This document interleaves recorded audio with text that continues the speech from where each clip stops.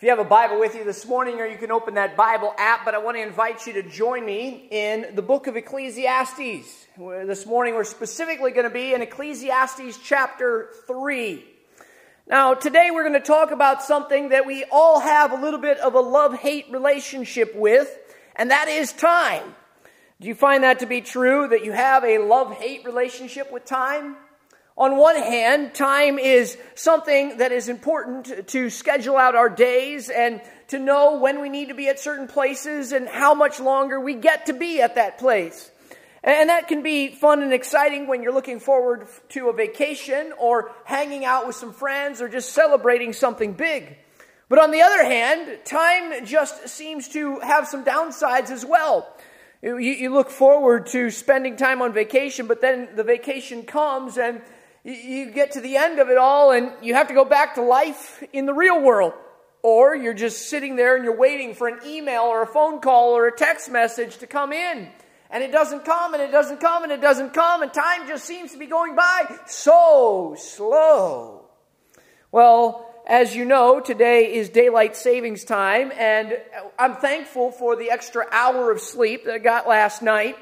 But I wonder how many of you think, like me, that this year has just been flying by. Earlier this week, I was thinking to myself, it's already the month of November, and in 2.5 weeks, it's going to be Thanksgiving, and then it's Christmas, and then it's New Year's, and where does all the time go?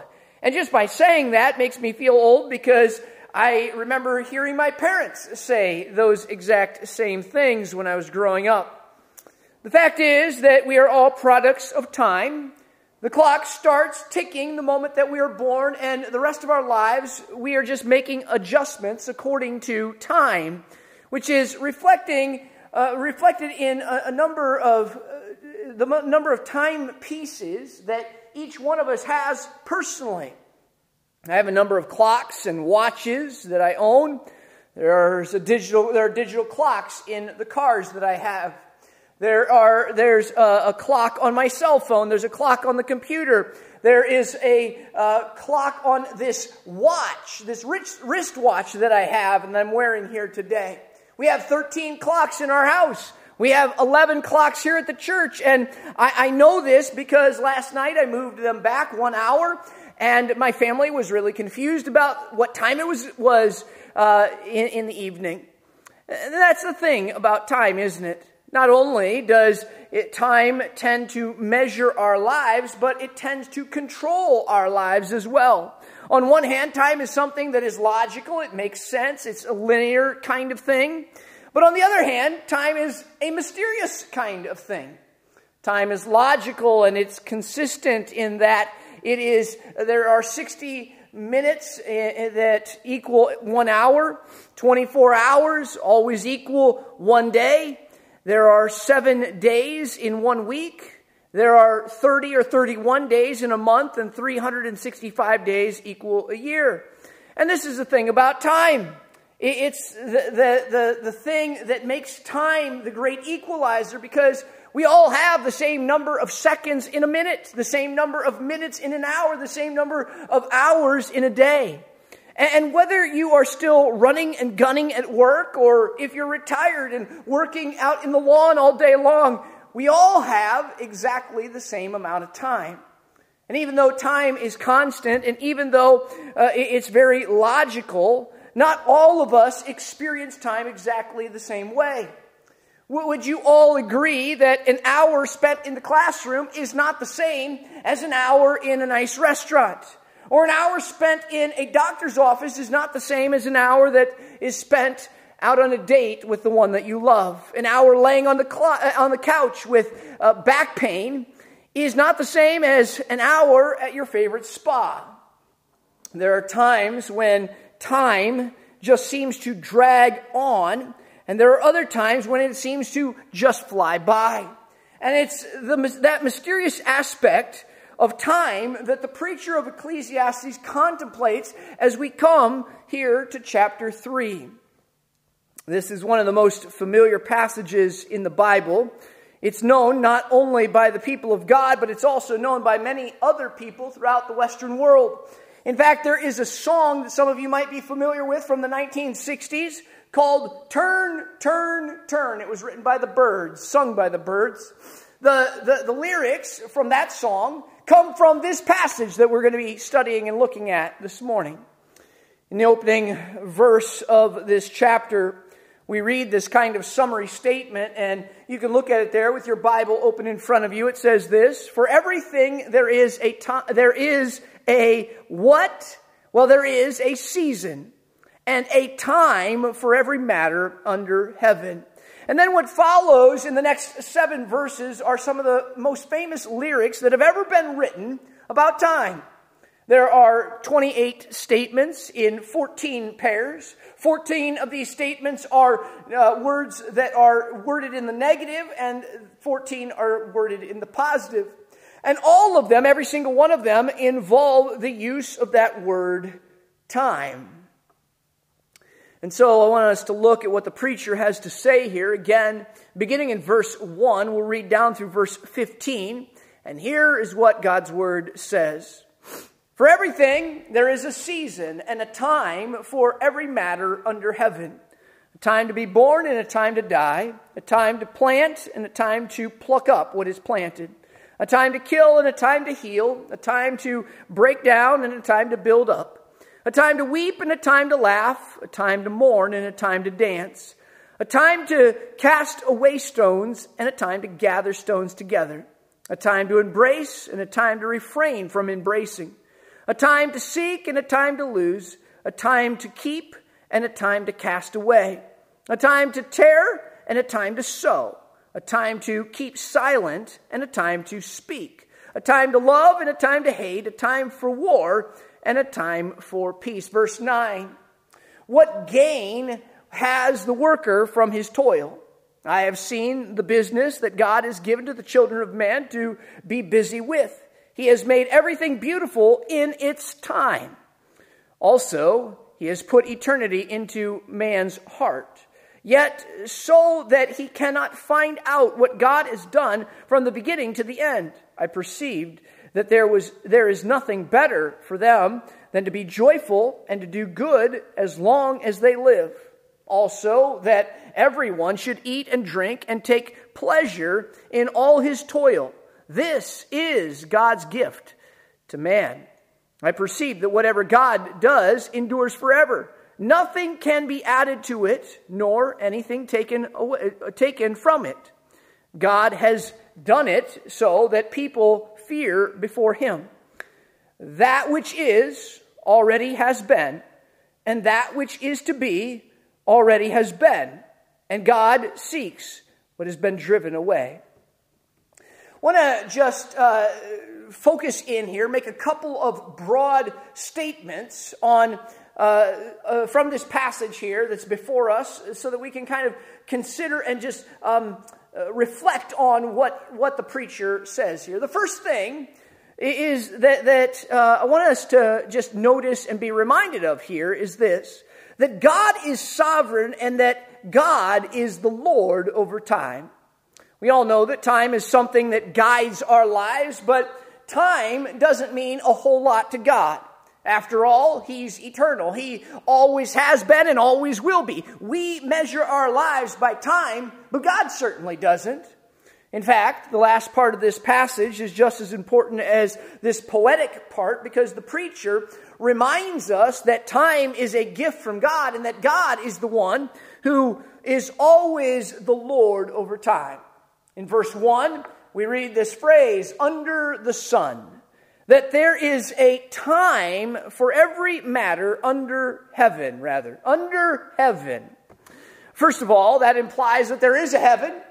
And secondly, that also implies that since there is a heaven, there is also a God who rules over heaven.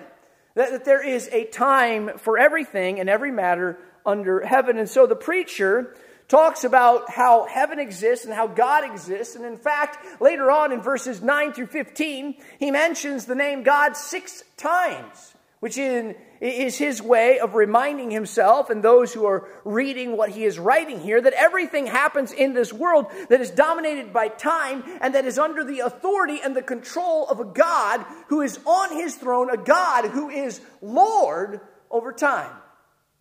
Nothing happens in this life apart from the knowledge of God, and that's a great reminder for us here this morning. That nothing happens in this life apart from the controlling hand of a sovereign God. Now, that doesn't mean that everything about life is predetermined and that nothing that you choose to do actually matters in terms of what happens in your life. No, far from it. Now, the idea of time here is not so much about chronological order of time, seconds, minutes, and hours, but it's more about seasons of time. That in everything under heaven, there is a right season, a favorable time for everything that happens. As Christians, we often remind ourselves that God is working for our good and that he is always doing everything that he does in just the right, what? In just the right time. And that's not talking about the right second, but it's talking about the right opportunity, the right window of time. And our challenge in this season of time that we're in is to always keep our eyes on the kingdom, to always keep our focus on eternity, to trust in the Lord no matter what the time is or the season or the circumstances that we face. Now, as many of us who have lived for a while know, the circumstances of our lives may vary. They may change. We will experience a lot of different things. But this leads me to a second observation that I want to make here from the text this morning, specifically that the world is broken. And the preacher reminds us that God is on his throne and that God is sovereign, that he is Lord over time. But then he spends most of the time in the opening verses here in chapter 3 reminding us that the world is broken and that our perspectives as we live under heaven, our perspective needs to be balanced and it needs to be biblical. Let me let you in on a little secret here. Not every season in your life is going to be a happy season of life. Some will be happy seasons. You are going to have some real mountaintop experiences, mountaintop seasons of your life. But not every season is going to be a mountaintop season. There are times when you are going to walk through the valley of the shadow of death, as the psalmist says in that most famous of psalms ever written. And so we need to learn to live under the sovereign hand of God, with the practical reality that as we do, we understand that this world that we live in is not heaven. It's a broken place. And our perspective needs to be a balanced perspective about how we view the varying situations of our life to make sure that we are always living biblically. That's what the preacher is trying to do here. He's an older man. He's lived for a long time. He's been able to see times of peace and times of war, ups and downs, great family experiences and rotten family experiences. And what he does here is he reflects a very balanced realism about life. He's not being totally pessimistic here, and he's not being totally optimistic here. What he's doing is he's being realistic. This is a realistic view on how we are to look at life. And he comes to the conclusion that life is not all bad, which is important for us to remember as we read through the book of Ecclesiastes. Life is not all bad, but life does include all different kinds of experiences. Some are bad and really hard to deal with. And we have to keep these in the proper balance, because sometimes we will experience seasons of good, pleasant things. And then there are other times where we're going to go through seasons that are totally negative and not so pleasant. I'm sure that you would all agree with me that there are times where it seems like the sun is shining brightly. And then there are other times where it just seems like it is cold and rainy all day long. And here's the thing. That's true for people in the world, but that's also true for the people of God. The Bible says that it rains on the just and the unjust. But again, no matter what happens in the time that God has given us, the thing that we need to remember is that God is always on His throne, that He is in control of everything that happens in our lives. That's obvious in the first statement here that we read in verse 2, where it says there that there is a time to be born and a time to die. You know, there's no baby who has ever gotten to choose their conception, or when that was going to happen. You didn't get to choose it. I didn't get to choose it. No one ever does. A few weeks ago, we had some parents standing right up here with their babies in front of this church for a ceremony dedicating parents and their children to the Lord. And none of those kids had any control over when it was that they were going to be born, or where they were going to be born, or who their parents were going to be. It was all just a product of, ultimately, the sovereign grace of God. And on the other end of the spectrum, no person can predict the hour of their death. As many of you know, and I want to thank you for your prayers and all of your kind words, but last week, the wife of a good friend of mine passed away, and her name was Pauline Roche, and we have a picture of her here this morning and her family, and this was from a basketball tournament that one of their sons had played in a few months ago. But Pauline was young. 46 years old, that seems pretty young to me. She was the mom of 4 teenage boys. And you don't typically expect to go to a memorial service of a young woman like this, but that's exactly where our family was yesterday in Napanee, Indiana. The date of your birth and the date of your death, they're not selected by you. Instead, the Bible says that they are appointed by the Lord. In fact, this is what the author of Hebrews would say in chapter 9 and verse 27. It is appointed for man to die once, and after that comes judgment. And that's why the conclusion of the preacher is so important, because there's going to be a time when you and I are going to meet the Lord. God knows when that is, but we don't, and that's why it's so important for us to live our lives with purpose. To know why we're here and where we came from and what's going to happen when we die. And we can know the answers to all of those questions by having the right relationship with the Lord. And so the preacher says, knowing that you don't control time, that you don't control the time of your birth, and you don't control the time of your death, you ought to enjoy life. You ought to live life to the fullest. Play by God's rules. Live according to the directions that God gives, but get the most out of your life. Have fun. Do those things that you love to do. The Bible says that there is a time to be born and a time to die. Also, it says in verse 2 that there is a time to plant and a time to pluck up what is planted. And God's involved in all of that. There's a time to go to college. There's a time to start work. There's a time when maybe you have to move on from a particular job.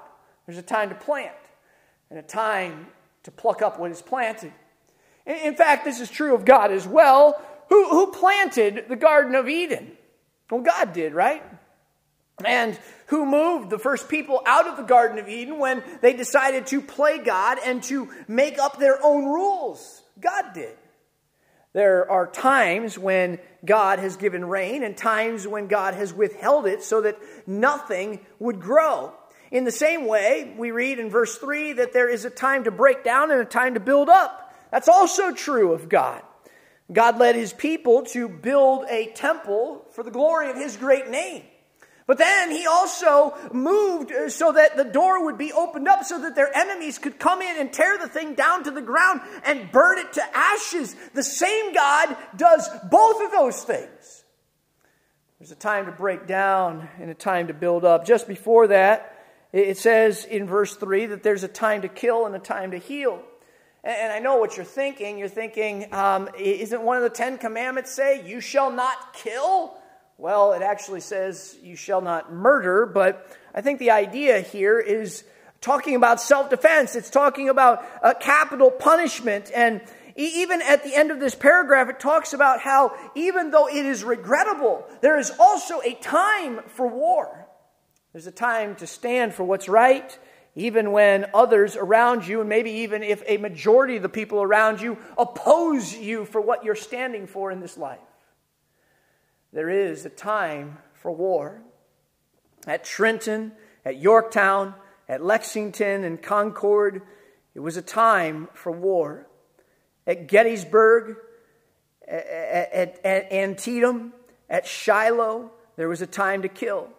At Flanders, at Somme, at Midway, there was a time to kill. At Leningrad and Crete, in the Battle of the Bulge, there was a time to kill.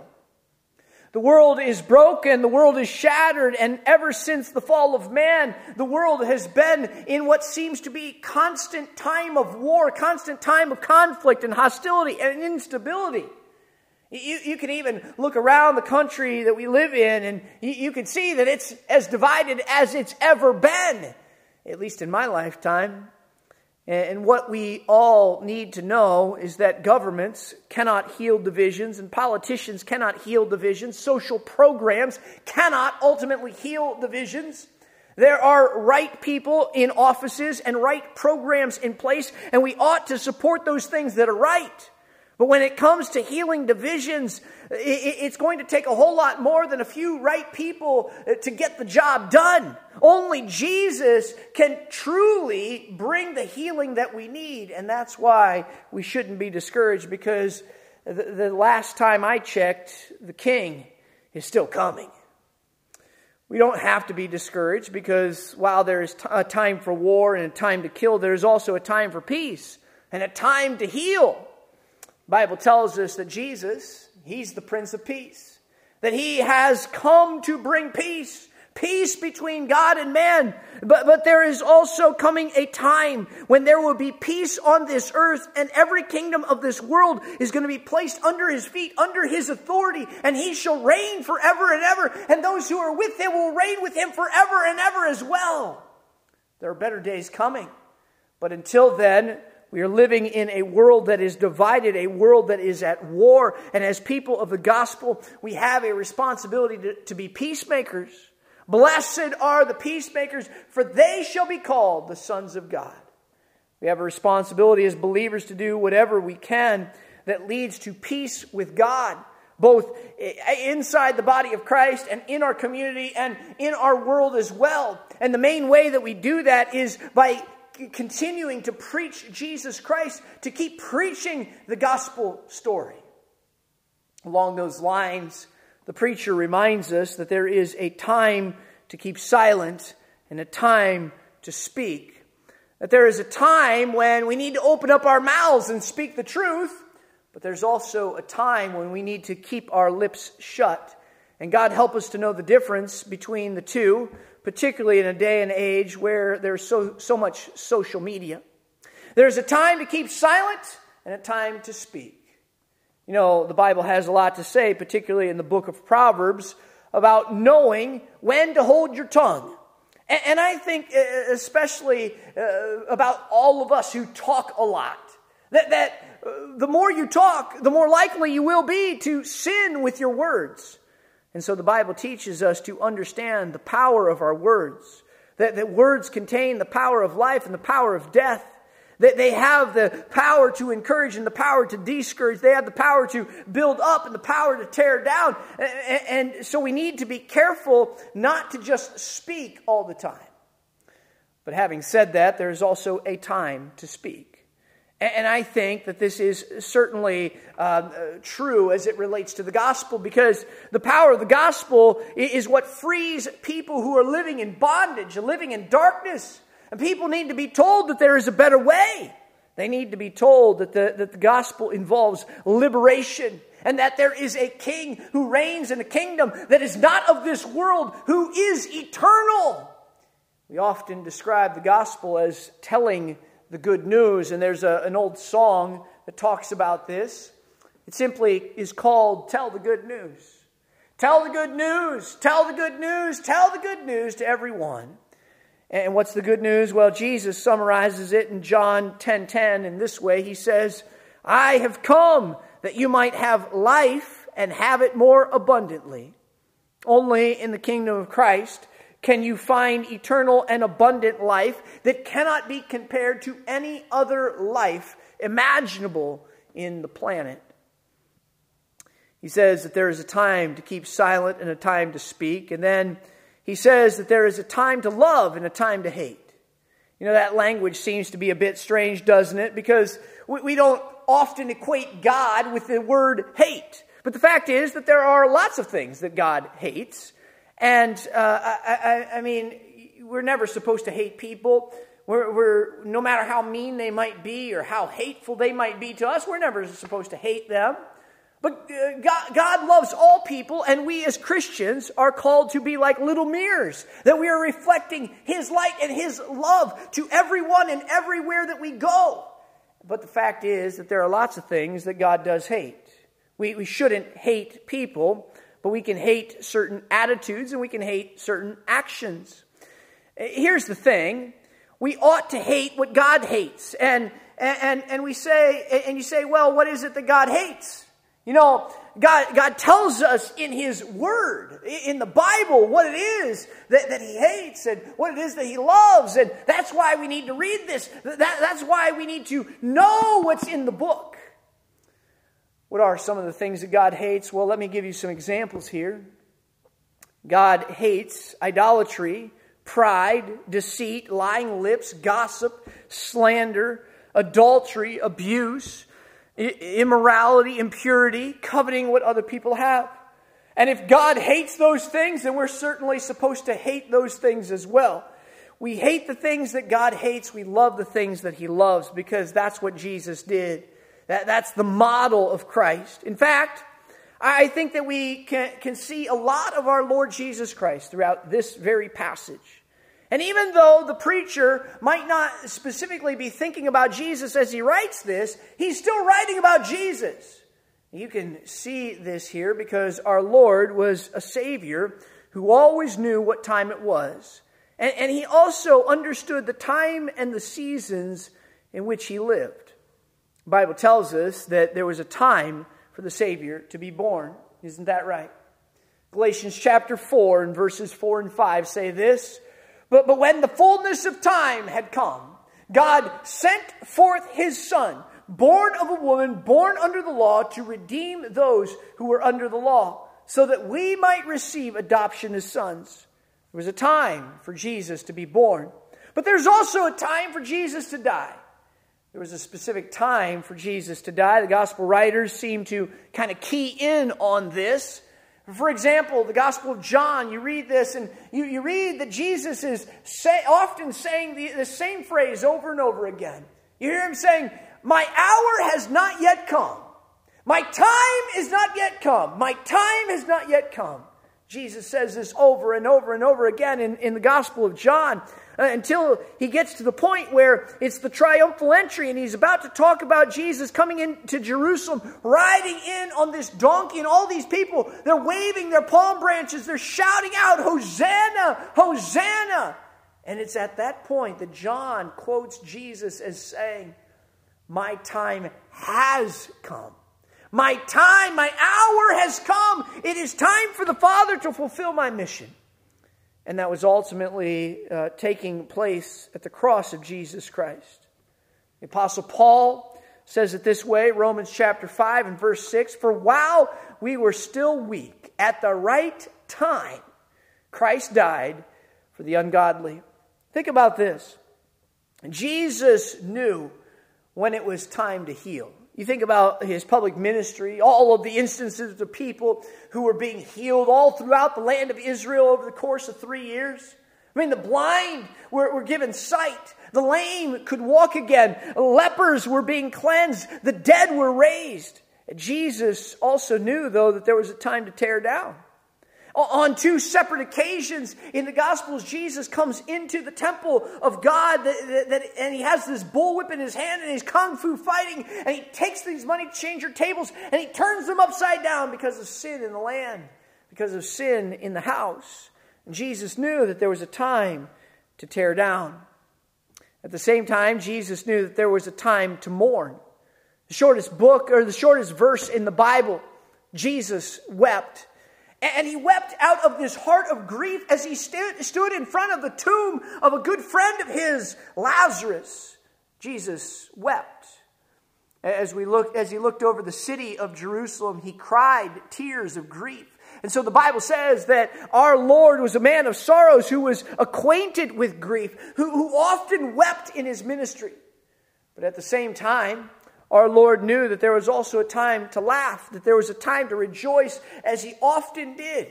He did this with his disciples when they were gathered, when they all gathered back together after their first preaching mission. And so he had sent them out in order to go and preach the gospel. The Bible says that they come back and they are just sharing all of these wonderful stories about what the Lord had done. Jesus is right there with them, and they're rejoicing together about the goodness of God that always comes as a result of the faithful preaching of the gospel of Jesus Christ. Jesus knew that there was a time to speak and that there was a time to keep silent. You know, I love Jesus as a preacher, because Jesus, he talked a lot as a preacher, which seems to give a lot of value to long-winded preaching, right? I mean, if I tried to preach the Sermon on the Mount, just right through the whole Sermon on the Mount today, right now this morning, it would take more than 35 or 40 minutes to do that. I mean, some of you who are regulars around here, you'll remember that earlier this year, it took us 5 months to go through the Sermon on the Mount. Jesus knew that there was a time to preach, a time to speak. Some of you have red letter editions, Bibles, and they highlight the times when Jesus spoke. And if you went through there and you just counted all the times when you would see Jesus talking, you would see that he's constantly talking throughout his ministry. Because there's no such thing as a gospel without words. I know that there's a famous quote by a guy named St. Francis of Assisi where he says this: preach the gospel, and if necessary, use words. And I understand that he's trying to emphasize the value of actions, but the gospel needs to be preached. Words are necessary in preaching the gospel. Good news has to be told. We're not just to walk around kind of playing these spiritual charades with people, just hoping that they notice the good life that we're living and then figure it out on their own. Yes, we need to live a life that is a good example. But more than that, we need to tell people why it is that we're trying to live out that good example. We need to use words. In fact, the Bible says that faith comes from hearing, and hearing from the word of Christ. Jesus knew that there was a time to speak, but he also knew that there was a time to keep silent. In the most critical time during his life and ministry, the Bible says that Jesus, like a lamb that was being led towards the slaughter, kept silent. He opened not his mouth, but instead he entrusted himself to him who judges justly. Jesus knew that there was a time to speak and a time to keep silent. He knew that there was a time to love, and for him, that was like all the time. That was his mission. Luke chapter 19 and verse 10. For the Son of Man came to seek and to save the lost. He came to the lost sheep of Israel. He came like a doctor coming not to serve the healthy and those who are doing well, but came as a doctor who is coming to heal and to serve the sick. And so Jesus lived a life as a demonstration of love to the outcast and the destitute and the prostitute and everyone in society that was rejected. Our Lord showed compassion to people that a majority of the people wouldn't even speak to, wouldn't even acknowledge on the street corner, wouldn't reach out to, wouldn't help, wouldn't touch. Jesus knew there was a time to love, which was all the time. But he also knew that there was a time to hate. And he was quite direct with his anger against, not against people, but toward the pride and the arrogance and the self-righteousness of those who claim to speak on behalf of God. Oh, there's no question that Jesus loved those men, but he hated the evil that had captivated their hearts. He hated the corruption that had infected them. He hated the spirit of rebellion that was leading them as a nation further and further and further away from God. Friends, make no mistake about it, Jesus is all over this passage of Scripture. You see it in his life, you see it in his ministry, you see it in his death. Our Lord was fully aware of the time. And you and I need to be as well. There was a time for you to be born, and there will be a time for you to die. And my question to everyone within the sound of my voice today is this: are you ready to meet the Lord? Are you ready? You might look at me this morning and say, well, you know what, I've got a lot of time. I don't really need to worry about that. But I wonder, how do you know that? You might think that you have decades left, but that might not be true. You don't know. And that's the case if you are 85 or 55 or 25 or 15. None of us knows how much time we have here on this earth. None of us knows the exact hour or the day of our death. Jim Elliot said this in one of his journals. He said, make sure that when it comes time to die, that all you have to do is to die. Make sure that when it comes time to die, that all you have to do is to die. There is coming a time for all of us, and the question is, as we live it up here in this land of freedom, are we ready for that which is most eternal? We live in between the comings of Christ. The Bible calls it the last days. And in between the first coming and the second coming of Christ, we are supposed to be citizens of two kingdoms at the same time. The kingdom of this world, of a nation. But most importantly, God created us to be citizens of a divine and eternal kingdom. And in between this time of the first coming and the second coming of Christ, the Bible makes it very clear that when it comes to the times, we are to redeem them. We are to use them to glorify God. In fact, Ephesians chapter 5 and verse 16 says, make the best use of the time, redeeming the time. Why? Because the days are evil. We're called to make good choices, to know the Word, and most importantly, we are to know the one who is the truth, the one who died to set us free. God help us to do that our lives might be blessed, that our nation might flourish, but most importantly, that our God and King might be praised by how wise and thoughtful and intentional we use the precious gift of time that He has given us. More than anything else, may we live in the times, looking, speaking, and acting like Jesus Christ, our great King, who we long to glorify. Let's pray.